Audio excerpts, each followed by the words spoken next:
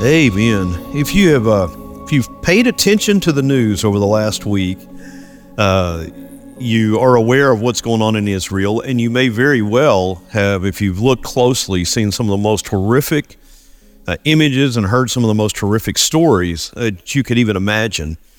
That's war. But in a lot of ways, it's even beyond traditional warfare with the tactics of some of Israel's enemies. Throughout the week, I've continued to hear story of Christians, missionaries, and servants who are literally in the Gaza Strip. Some have not been heard from. One whose wife actually had not heard from him and eventually came to know his demise when she saw his picture on the streets, bloodied and deceased. I can't imagine what that pain and suffering is.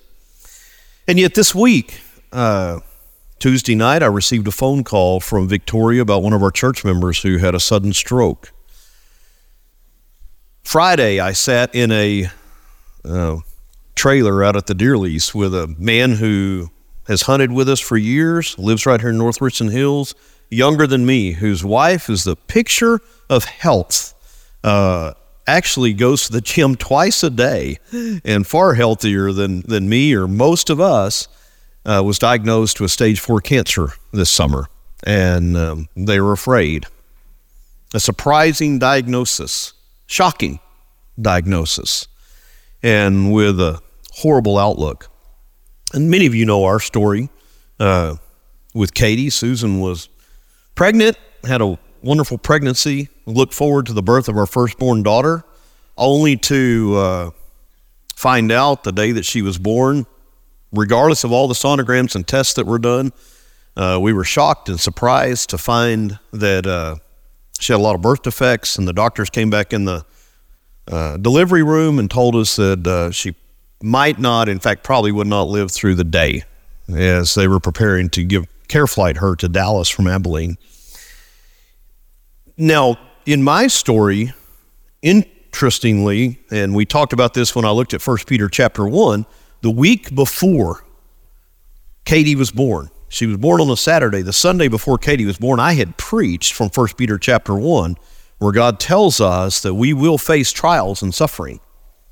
Today, we're in 1 Peter chapter 4, and the first phrase of this text says, "Dear friends, don't be surprised when the fiery ordeal comes."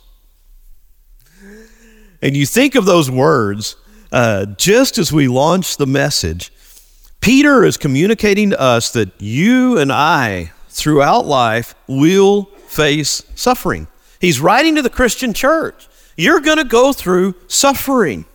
I'll tell you how someone can read the New Testament and come away with some type of perverted health and wealth gospel that says if you just have enough faith, you'll never suffer. I don't get it. That's not the words of Christ, and that's not the tone of the New Testament. Dear friends, don't be surprised when the fiery ordeal comes among you to test you. That reminds us that God does have a purpose in our suffering. Though we're called not to be surprised, and oftentimes we are surprised or shocked to some level, God is never surprised. He's the God of the universe. It did not catch him off guard when Katie was born that she had some birth deformities. It did not catch him off guard when a friend receives the diagnosis of cancer. That did not catch God off guard. And though we're surprised, Peter tells us, look, just don't be shocked by it. It's gonna come. Probably one of the most helpful things that I was told early on in ministry was the Christian life is a life that's going to be lived from faith unto faith. We're going to go from one circumstance in our life that requires our faith out of that into another circumstance that requires faith. And so we simply are going to have to learn to trust God in whatever those circumstances are. So we look at 1 Peter chapter 4 as we just continue to walk through Peter's letter to the early church. Read with me the text. We've gotten some of it out already. He says, "Dear friends, Don't be surprised when the fiery ordeal comes among you to test you, as if something unusual were happening to you. Instead, rejoice as you share in the sufferings of Christ, so that you may also rejoice with great joy when his glory is revealed. If you are ridiculed for the name of Christ, you are blessed, because the Spirit of God and of God, the Spirit of glory and of God rest on you. Let none of you suffer as a murderer, a thief, an evildoer, or a meddler. But if anyone suffers as a Christian, let him not be ashamed, but let him glorify God in having that name. For the time has come for judgment to begin with God's household. And if it begins with us, what will the outcome be for those who disobey the gospel of God? And if a righteous person is saved with difficulty, what will become of the ungodly and the sinner?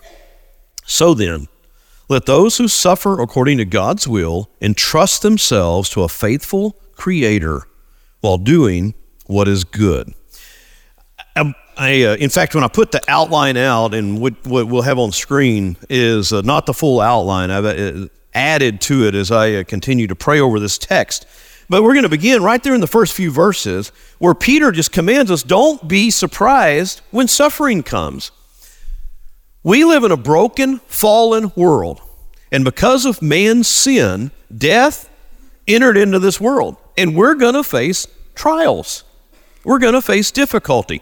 Sometimes those trials come because of our own sin. Now, sometimes those trials come because of other sin. And as I've said in the past, sometimes trials just come because we live in a broken world. We're going to go through tough times. And so Peter encourages us by simply reminding us that Christians are not exempt from suffering. You know the easiest way to illustrate that? Where's Peter today? Physically. He died. If faith saved you from suffering, or faith could rescue you from disease or death physically, there would be a lot of 2,000-year-old Christians walking around on the earth. And I don't see any of them, right? The truth is, we as humans have a disease that is going to take every single one of our lives in this physical world. 100% chance that you and I, one of these days, are going to take our last breath on this earth, unless, now keep looking east with what's going on in Israel right now, unless Jesus returns first, okay? But except for those that are still alive, when Christ returns, every single one of us will take our last breath on this earth and face the grave. You know what your loved ones are going to do when that happens? It doesn't matter if you're 95 years old when that happens. Your loved ones are going to hurt. They're going to grieve. They're going to suffer. Some of you have, like Susan and I, have lost a child. It's unimaginable, the grief and suffering that comes with that. Some of you face horrible financial struggles and difficulties. We all are going to struggle. We're all going to suffer. And so Peter tells us Christians are not exempt from suffering. He uses the word here, fiery ordeal, which has the idea of fire or burning. It's the same word that he used back in 1 Peter chapter 1, verses 6 through 10, where he talks about the testing and trying. Our faith is tested and tried like silver or gold that is purified by being put to the fire. Peter's probably thinking back to the Old Testament as he writes his letter. And in fact, you know he is in some places because he directly quotes from Proverbs here in a moment. But here you find Proverbs 17:3, the crucible for silver and the smelter for gold, and the Lord is the tester of hearts. Peter understands that the Lord allows us to go through times of trials and suffering for the purification of our faith. It both strengthens us as Christians, and it purifies us. It cleanses our soul. I used the illustration when we preached on 1 Peter chapter 1, Jeff Davidson and his knife making. And some of you have watched those knife makers on the History Channel. The metal is hardened and it's purified by being put to the fire. And the Lord will harden and make us more useful for his kingdom. I've talked about the fact I have some of Jeff's knives, and I love them because some of the previous store-bought knives that I had, every time that I would use them, I'd have to go resharpen them. And Jeff's knives are made so that they're hardened by fire over and over again. And you can use them time and time again. We become a more useful tool in the hand of God when we go through times of trials, when we go through suffering in our life. And we don't like it, but Peter then tells us that because of that, instead of being surprised by it, instead of being knocked off center by it, we should rejoice as you share in the sufferings of Christ, so that you might also rejoice with great joy when his glory is revealed. Rejoice that you are connected to Christ in suffering. This isn't a new concept that Peter's writing to the church here. All throughout the New Testament, Acts chapter 5, verse 41, Acts 16:25, Romans 5:3, Colossians 1:24, Hebrews 10:34. All of these passages give us a particular theme that encourage us as Christians to rejoice in suffering. Well, why would I rejoice in suffering? Why is Peter telling me that I ought to rejoice in suffering? I think Peter has some insight to something here that will help us. Suffering, trials, and difficulty always draw us closer to Christ. Let me adjust that sentence for just a moment. We have an opportunity to draw much closer to Christ through trials and suffering. When everything's going easy, we tend to think, hey, I can handle this. I can do this. And we don't turn to Christ. When we go through tough times, we'll see later, you'll have an option. You can turn to him or from him. But trials and testing of our faith gives us an opportunity to draw close to him. And so he says, rejoice that you are connected to Christ in suffering. I want to just go back and read for you that passage from 1 Peter chapter 1 again, because I want you to see the connection. Peter tells us there, starting in verse 6, he says, you rejoice in this, even though now for a short time, if necessary, you suffer grief in various trials, so that the proven character of your faith, more valuable than gold, which though perishable is refined by fire, may result in praise, glory, and honor at the revelation of Jesus Christ. You see, Peter laid the foundation there in his introduction in chapter 1. He's come back to it in chapter 4. He goes on to say, so that the proven character of your faith, more valuable than gold, which though perishable by fire, though perishable, which is refined by fire, may result in praise, glory, and honor at the revelation of Jesus Christ. Though you have not seen him, you love him. Though not seeing him now, you believe in him, and you rejoice with inexpressible and glorious joy, because you're receiving the goal of your faith, the salvation of your souls. Peter understands that it is through suffering that God does a work in us to draw us close to Christ, close to a relationship with him, and to purify us and strengthen our faith so that we're more usable for his kingdom. None of us like suffering. I would not pray for God to send painful circumstances upon me or my wife or my family. But let me say something that I really believe with all of my heart. I would not pray that God take me back and not give me Katie and what we went through. It was through her that I've learned so much about God and about his presence and about his grace and about his love.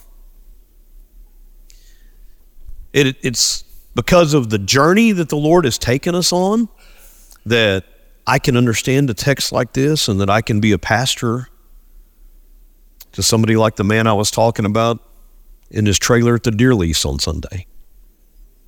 Because I'd been there.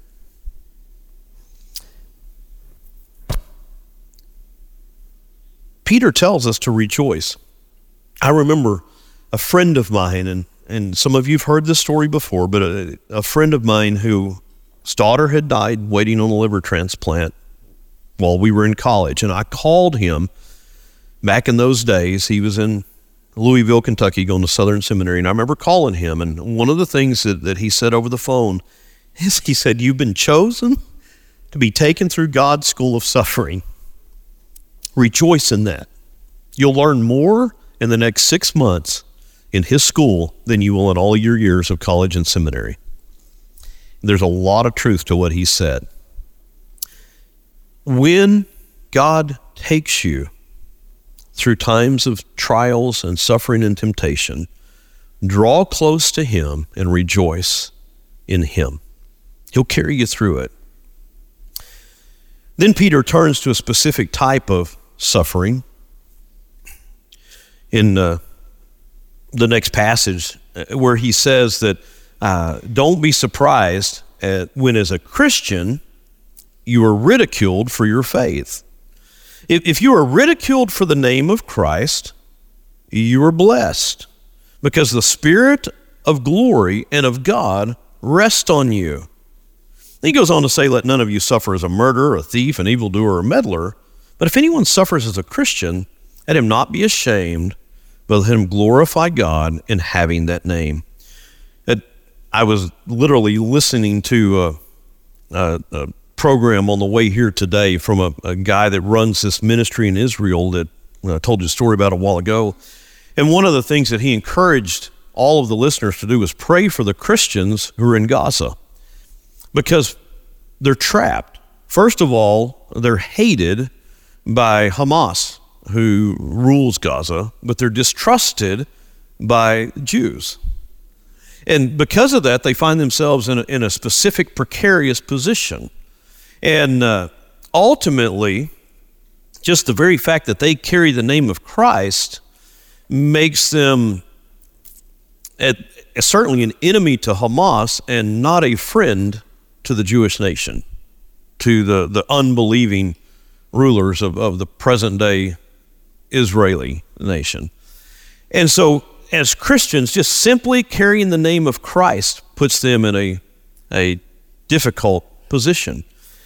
And we don't see the kind of suffering here that Christians do in many countries around the world. There are Christians. When I was in Southwestern, I had a good friend in my PhD program who was a Chinese Christian who came out of the underground church, and his goal was to go back to the underground church in China, where they had to move from basement to basement.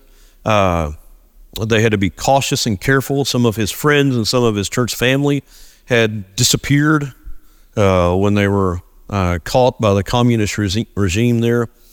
We don't have that kind of suffering in our world, but we are in a time where Christians are very easily ridiculed. All you have to do is post something very forthcoming about your faith on Twitter. You get out there on Twitter with a clear communication of the gospel that Jesus is just use Jesus' own words. I am the way, the truth, and the life. No one comes to the Father but through me. Put that out on Twitter and see what kind of a response you get. Oftentimes, Christians today will be ridiculed for that kind of faith, will be made fun of. And so the word that Peter uses here is ultimately that we will be ridiculed, we'll face reproach, we'll face slander, we may be reviled for our faith.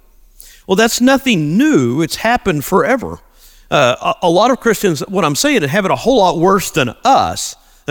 Peter literally was crucified upside down for his faith. Many Christians throughout history have been burned alive for their faith. We don't face that right now in our present culture here in the United States of America. But there are fellow brothers and sisters in Christ around the world today that do face that kind of threat to their lives. But we do face ridicule and scorn oftentimes by a lost world that does not get it. And don't be surprised by that. In fact, rejoice in that, Peter goes on to say. Why? Because you are, the Spirit of the living God is upon you. You are blessed. I've had some discussions recently with folks that there are people that you can walk into a room with and they don't like you because your spirit doesn't align with their spirit. Now, I truly believe that because the Holy Spirit lives in and it is with the believer, as promised by Jesus in John chapter 16, that if you are walking in a relationship with the Spirit of God, where the Spirit of God shines through you, you can walk into a room with somebody that is anti-Christian and immediately face ridicule or scorn. Some of you have faced that at work. Some of you have told me about how you deal with that, and you don't even have to say anything. You don't have to try to preach. And people will get on you, well, you're just preaching. I hadn't said a word. I just walked in the room. But because the Spirit of God dwells with the believer, and the Spirit of God is upon you, there are times that people just simply are going to be repelled by that. And they're going to revile you. They're not going to like you. They're going to slander you. And Peter says, rejoice in that because the Spirit of God is on you. That's a blessing of God, that you carry the Lord with you wherever you go. So what he's referring to here is kind of an unusual measure of the Spirit of God. There's another side to that. One of the things when you face suffering and you go through difficulty, I believe that God gives you an extra measure of grace to deal with your circumstances. And the Lord won't necessarily give you the strength and the grace to deal with what I'm going through, and He won't necessarily give me the strength and the grace to deal with what you're going through. But what I found as we walked through the depths of some of the most difficult times of suffering, whether it was a loss of a teenage boy in May, and I watched his family deal with that, or we walked through the loss of our own daughter as a teenager. What I noticed was that people around me were just flabbergasted that we could smile and sing and worship and laugh, and that we could continue to confess our trust and our reliance upon a holy God who loved us when we were going through what we were going through. And one of the things that people would say things like this, I just couldn't do what you're doing. And I'd go, you have no idea. We can't either. God, when you're walking in a personal relationship with Him, He will pour out His Spirit upon you and give you the strength and the courage and the ability to face what you never thought you could face before. And somebody that's sitting over here watching that may not understand it because they haven't gone through what you're going through. You see what I mean? The Lord, in His love for you and in His relationship with you, He will pour out His Spirit upon you and give you the strength and grace to deal with your circumstances by faith. Now, there's a qualifier there because our God desires that we walk with Him by faith. And so I don't necessarily believe that He just obviously He didn't make everything easy, but He's with us and He will empower us with that measure of His Spirit. He will bless us with His Spirit. He will rest on us in His Spirit as we go through those trials and challenges and painful circumstances of life. So don't be ashamed. He goes on to say in the next verse, don't be ashamed of Christ. If you suffer as a Christian, don't be ashamed. Now, don't go out and bring it on yourself. If you suffer as a murderer or a thief, or you suffer because of evil doing, if you go out and you bring it on yourself, the promise of God's special presence is not necessarily there, okay? Oh, I go out and do whatever I want. God's going to be with me. That's not what He's saying.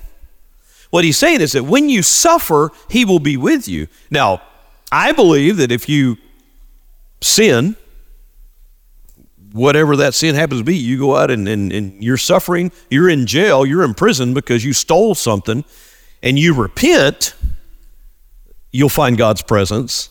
You'll find God will be with you, but you're still going to spend the rest of the time that you're supposed to in jail. You're still going to suffer and pay the penalty for that sin. So ultimately, the promise here is not God's presence to be with you in whatever you do, but God's presence when you suffer as a Christian. If anyone suffers as a Christian, He says there in verse 16, don't be ashamed, but let him glorify God in having that name. There are times when you as a Christian, you will suffer because you're a Christian. There are times that you'll just simply suffer as you're a Christian. Peter's call for us is never to be ashamed of being a Christian. Put your faith and trust in a God who will walk with you through that time of suffering and difficulty. Then Peter changes, he moves a little bit of a different direction, because then he begins to speak about judgment that is to come. Verse 17, he says, "For the time has come for judgment to begin on God's household. And if it begins with us, what will the outcome be for those who disobey the gospel of God?" Then he quotes from Proverbs, chapter 11, and essentially says the same thing, bolstering his point. "And if a righteous person is saved with difficulty, what will become of the ungodly and the sinner?" This is a passage that's created a lot of confusion and a little bit of discomfort for believers as we read that. What's this judgment he's talking about? Let me define two words here that help lay the foundation for a better understanding. First of all, the word that he uses for judgment here is krima. It's a different word than is used to understand or throughout the New Testament that is translated condemnation. So the idea is not the condemnation for unrepentance or for the unrepentant sin or the refusal to turn to Christ. If anyone suffers as a Christian, what he's talking about here, the time has come for the judgment to begin. This judgment upon our sins, this fiery ordeal, this purification, I believe Peter has in mind. I think if you keep that in context, it'll help you understand that. We Christians will go through things that burn out the garbage in our lives, okay? Peter's just said that. He said it back in chapter 1, and he's reinforced it here in chapter 4, that we will go through fiery ordeals for the testing of our faith. There's been times in my life where God dealt with sin in my life, and it was like he was weeding out that sin, where God would challenge me. I'd be sitting in a service, a worship service, and God would grab a hold of my heart and deal specifically with that sin and weed that out or purify my faith by burning away that sin in my life. Many of you have had that kind of experience. If God is going to bring judgment upon his people, if he's going to bring purification for his people for their sin, how much more so, Peter says, is he going to deal with those who don't believe him, those who don't trust him?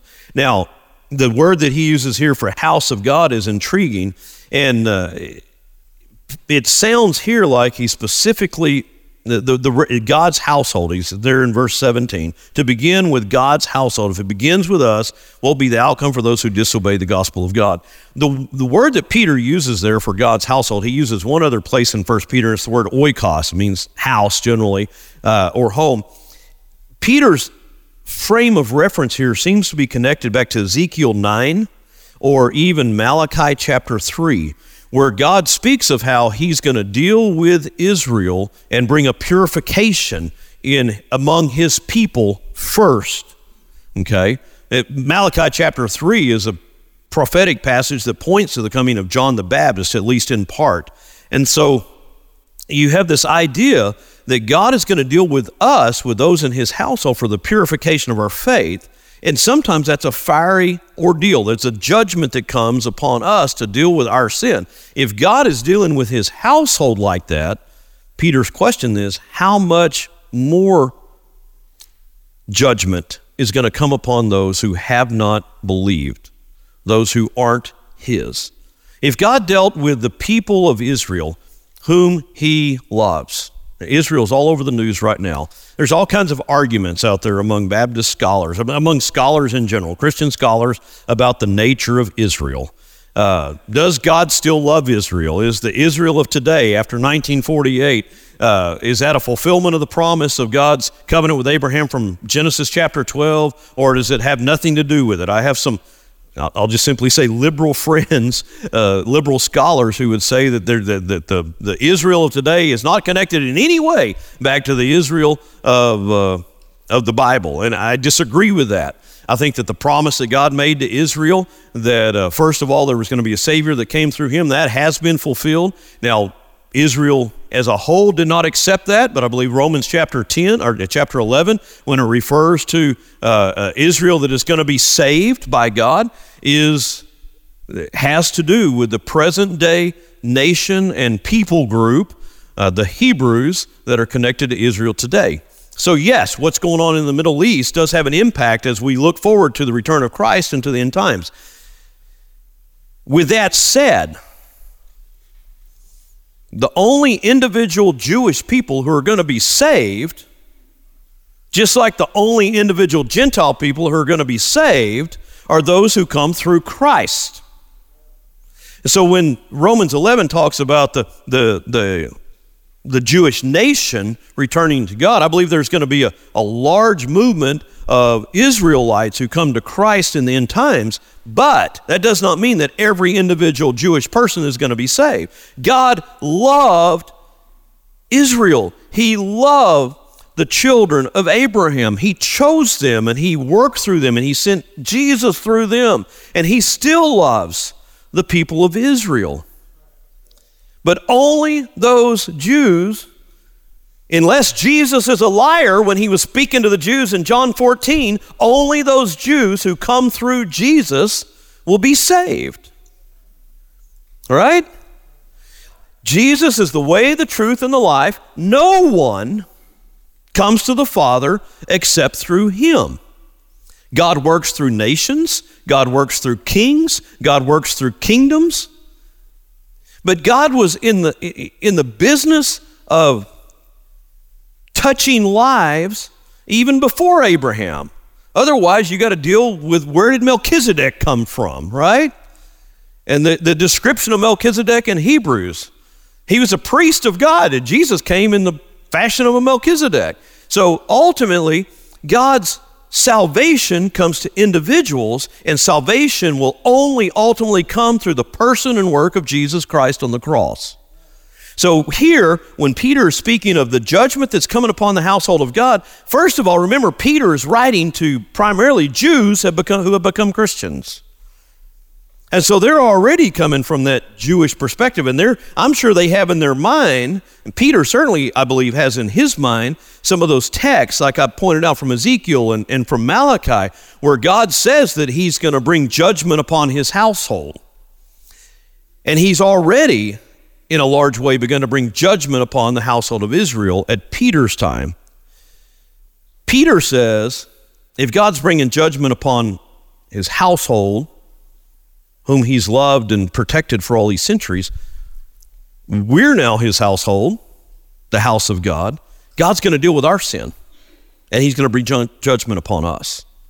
It's not a condemnation, a separation, a loss of salvation, but it is God will deal with the sin, our sin, and he'll bring purification to purify his church. I believe right now the church is going through a time of purification, and it needs more. I think that there are a lot of wolves in pulpits out there that are preaching false gospels, that God's going to cleanse, that he's going to purify. What I need to be most concerned about is the sin in my own heart, my own life, that God deals with. And then as Peter reminds us of that, he comes to his final point here. So then, okay, so what?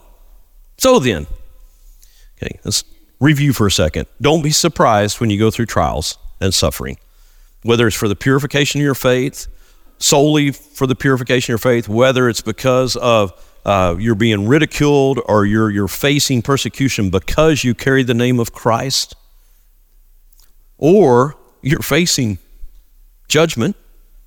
God is purifying your own soul. He's cleansing you. You're under some judgment because of your sin that God's dealing with you.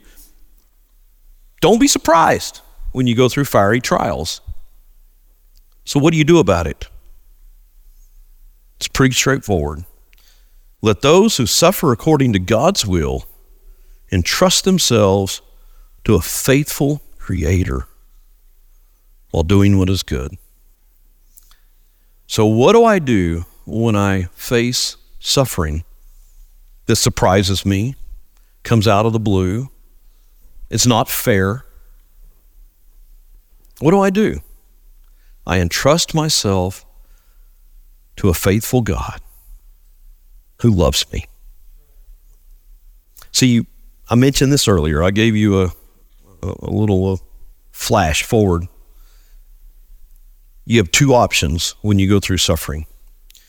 You can get angry at God, throw stones at him, run away from him, or you can run to him. I'll be honest, the majority of our struggles as we watch Katie die, we ran to the arms of God. There's a couple times I got mad. There's a couple times when I yelled out in my truck, God, this is not fair. I don't like this. I don't care that it's not that I'm hurting, but what's happening to her is not fair. Okay, Lord, lots of people may come to faith in you for eternity through Katie's story, but why does she have to die? Why does she have to lose her hearing? Why does she have to suffer? That doesn't seem fair to me. I remember the year that right before she passed away, Max Lucado's book came out called It's Not About Me. There's 2 chapters in there that really touched Katie and I. One of them is, your body is not about you. The other one was, your suffering is not about you. It's all about Jesus. And so if we learn that Jesus is Lord, he is the ultimate one, he is the only one who deserves glory and honor anyway.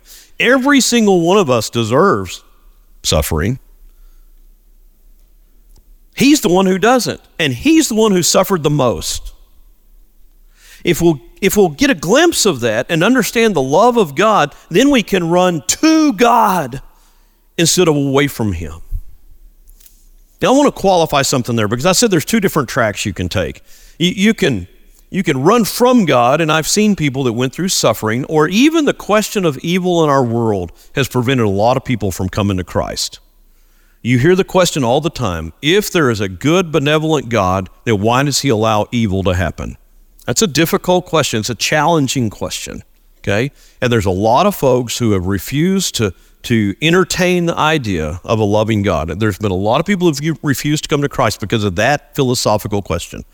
So you can run from God because of suffering and evil, or you can run to God as the one who will be there for you and who will carry you through times of suffering and challenges and difficulty. For the Christian who runs to God, that does not preclude the fact that I might get angry with him sometimes. But you know what I learned when I went through suffering, intense suffering in those times? He's got pretty broad shoulders. He already knew when I was hurting. He already knew that I was angry with him. So I might as well tell him. Get it out. And then be reminded, like Job, okay, mad at you, God. You've heard me. But you are the one who created the hippopotamus. You're the one who put the stars in the sky. You're the king. You're the Lord. You're worthy of my trust. And not only that, and this is what I'll tell you that is probably the most important. Okay, he's a big enough God. He can handle our suffering. He can handle our problems. He's big enough. But what if he's not loving? Peter says here, let those who suffer according to God's will entrust themselves to a faithful Creator. He is faithful, and he loves you. You know how I know he loves me? Because he sent his son to stretch out his arms across and die for me. Because he wanted me so bad. He wanted Katie so bad. He wants you so bad to spend eternity with him. He sent his son to die on a cross. Not when you were good, but when you were evil.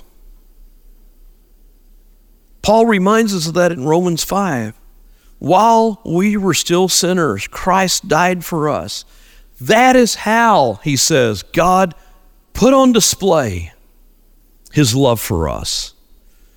God demonstrated his own love for us in this way, that while we were still sinners, Christ died for us. Understanding that he's that big and he's that loving, why would I run anywhere else when I suffer but to him? That's Peter's reminder. You're going to suffer. You're going to, sometimes because you're a Christian, sometimes just because you live in this world, you're going to go through times of trial. Some of you are going through times of trial right now. Run to God. There's no Catholic priest that became evangelical named Brennan Manning. He used the term, crawl up in the lap of God and just sit there. Just go into your prayer closet, go into a quiet room and cry out, God, I need you. This week I saw Beth Moore had she wrote a tweet. She was going back through one of her old journals. And in her journals, you can imagine, she's pretty verbose. She would have long, paragraphs after she'd read God's word. There was one day she's flipping through her journal and she saw 2 words on that page. Help me. That was all she wrote that day. It's the day she found out that her brother died. And all she could say to God was, help me. And she wrote about how she knew God's presence in those moments. Sometimes all you can say is, help me. And he'll be there for you. If you don't know this God, if you haven't put your faith and trust in this Jesus who died on the cross for you, I would plead with you to find him, pursue him. You've been listening to a Sunday morning message from our services here at First Baptist Watauga. Our family's mission is to exalt the Savior, equip the saints, and evangelize the lost. If you want to know more about First Baptist Watauga or need to reach out to us for prayer, go to fbcwatauga.org and let us know. In all things, to God be the glory, honor, and praise.